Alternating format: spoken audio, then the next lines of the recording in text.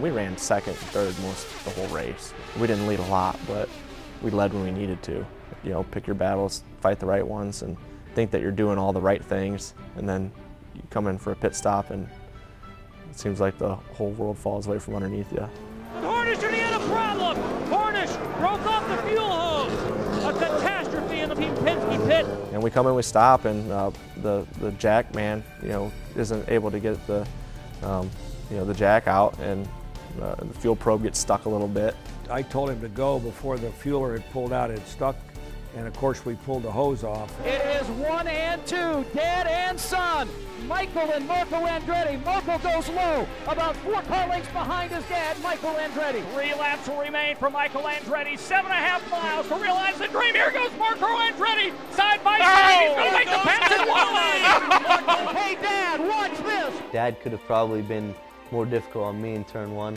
But at that point, I knew I had new tires. I knew Dad didn't. Here comes Sam, though. He is closing up on Marco Andretti. You can visually see him closing the gap. Sam Hornish Jr. is battling adversity throughout the day. He's trying to get the lead in Indy. I've never seen a start to what he did with used tires, and all of the people that he had to deal with there in those closing laps was an amazing finish. And I pulled out to pass him, and I wasn't really going to try to pass him, but I thought, man, I got such a good run on him, I might as well go for it now.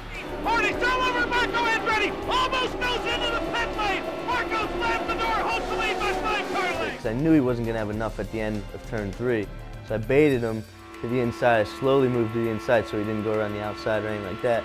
And once he was there, I was going to close the door because I said, you know, if I could do it now, I could win the race. 19-year-old Marco Andretti, now less than 2 miles away from winning the 90th Indianapolis 500. And going through 1 and 2, I'm like, I might still have a chance at this.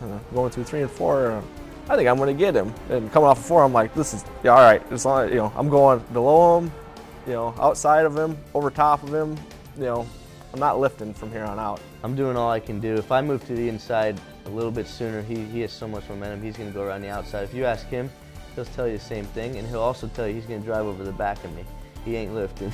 And Sam Hornish Jr. right on the tail of Marco Andretti. Can a teenager win in Indianapolis? Sam Hornish Jr. makes the pass, he'll win it.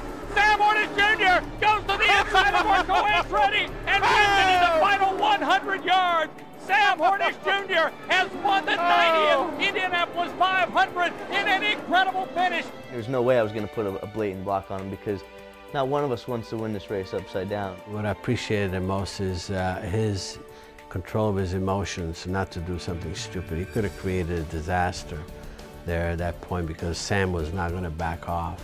I waited for him to make the first move, and then I went harder, you know, with whatever direction that he went. In my mind, I figured that, you know, he's looking in the mirror going, where'd he go, and then I'm beside him. It was just a, you know, a great way to be able to win that. At Indy, you're either first or it's nothing. That's why you saw me bummed after my rookie race. I was happy to be there, and I couldn't ask for anything more. I decided the next day that I didn't want to be a race car driver anymore. I could have quit, and been more than happy with everything that had gone on in my racing career and what I had accomplished.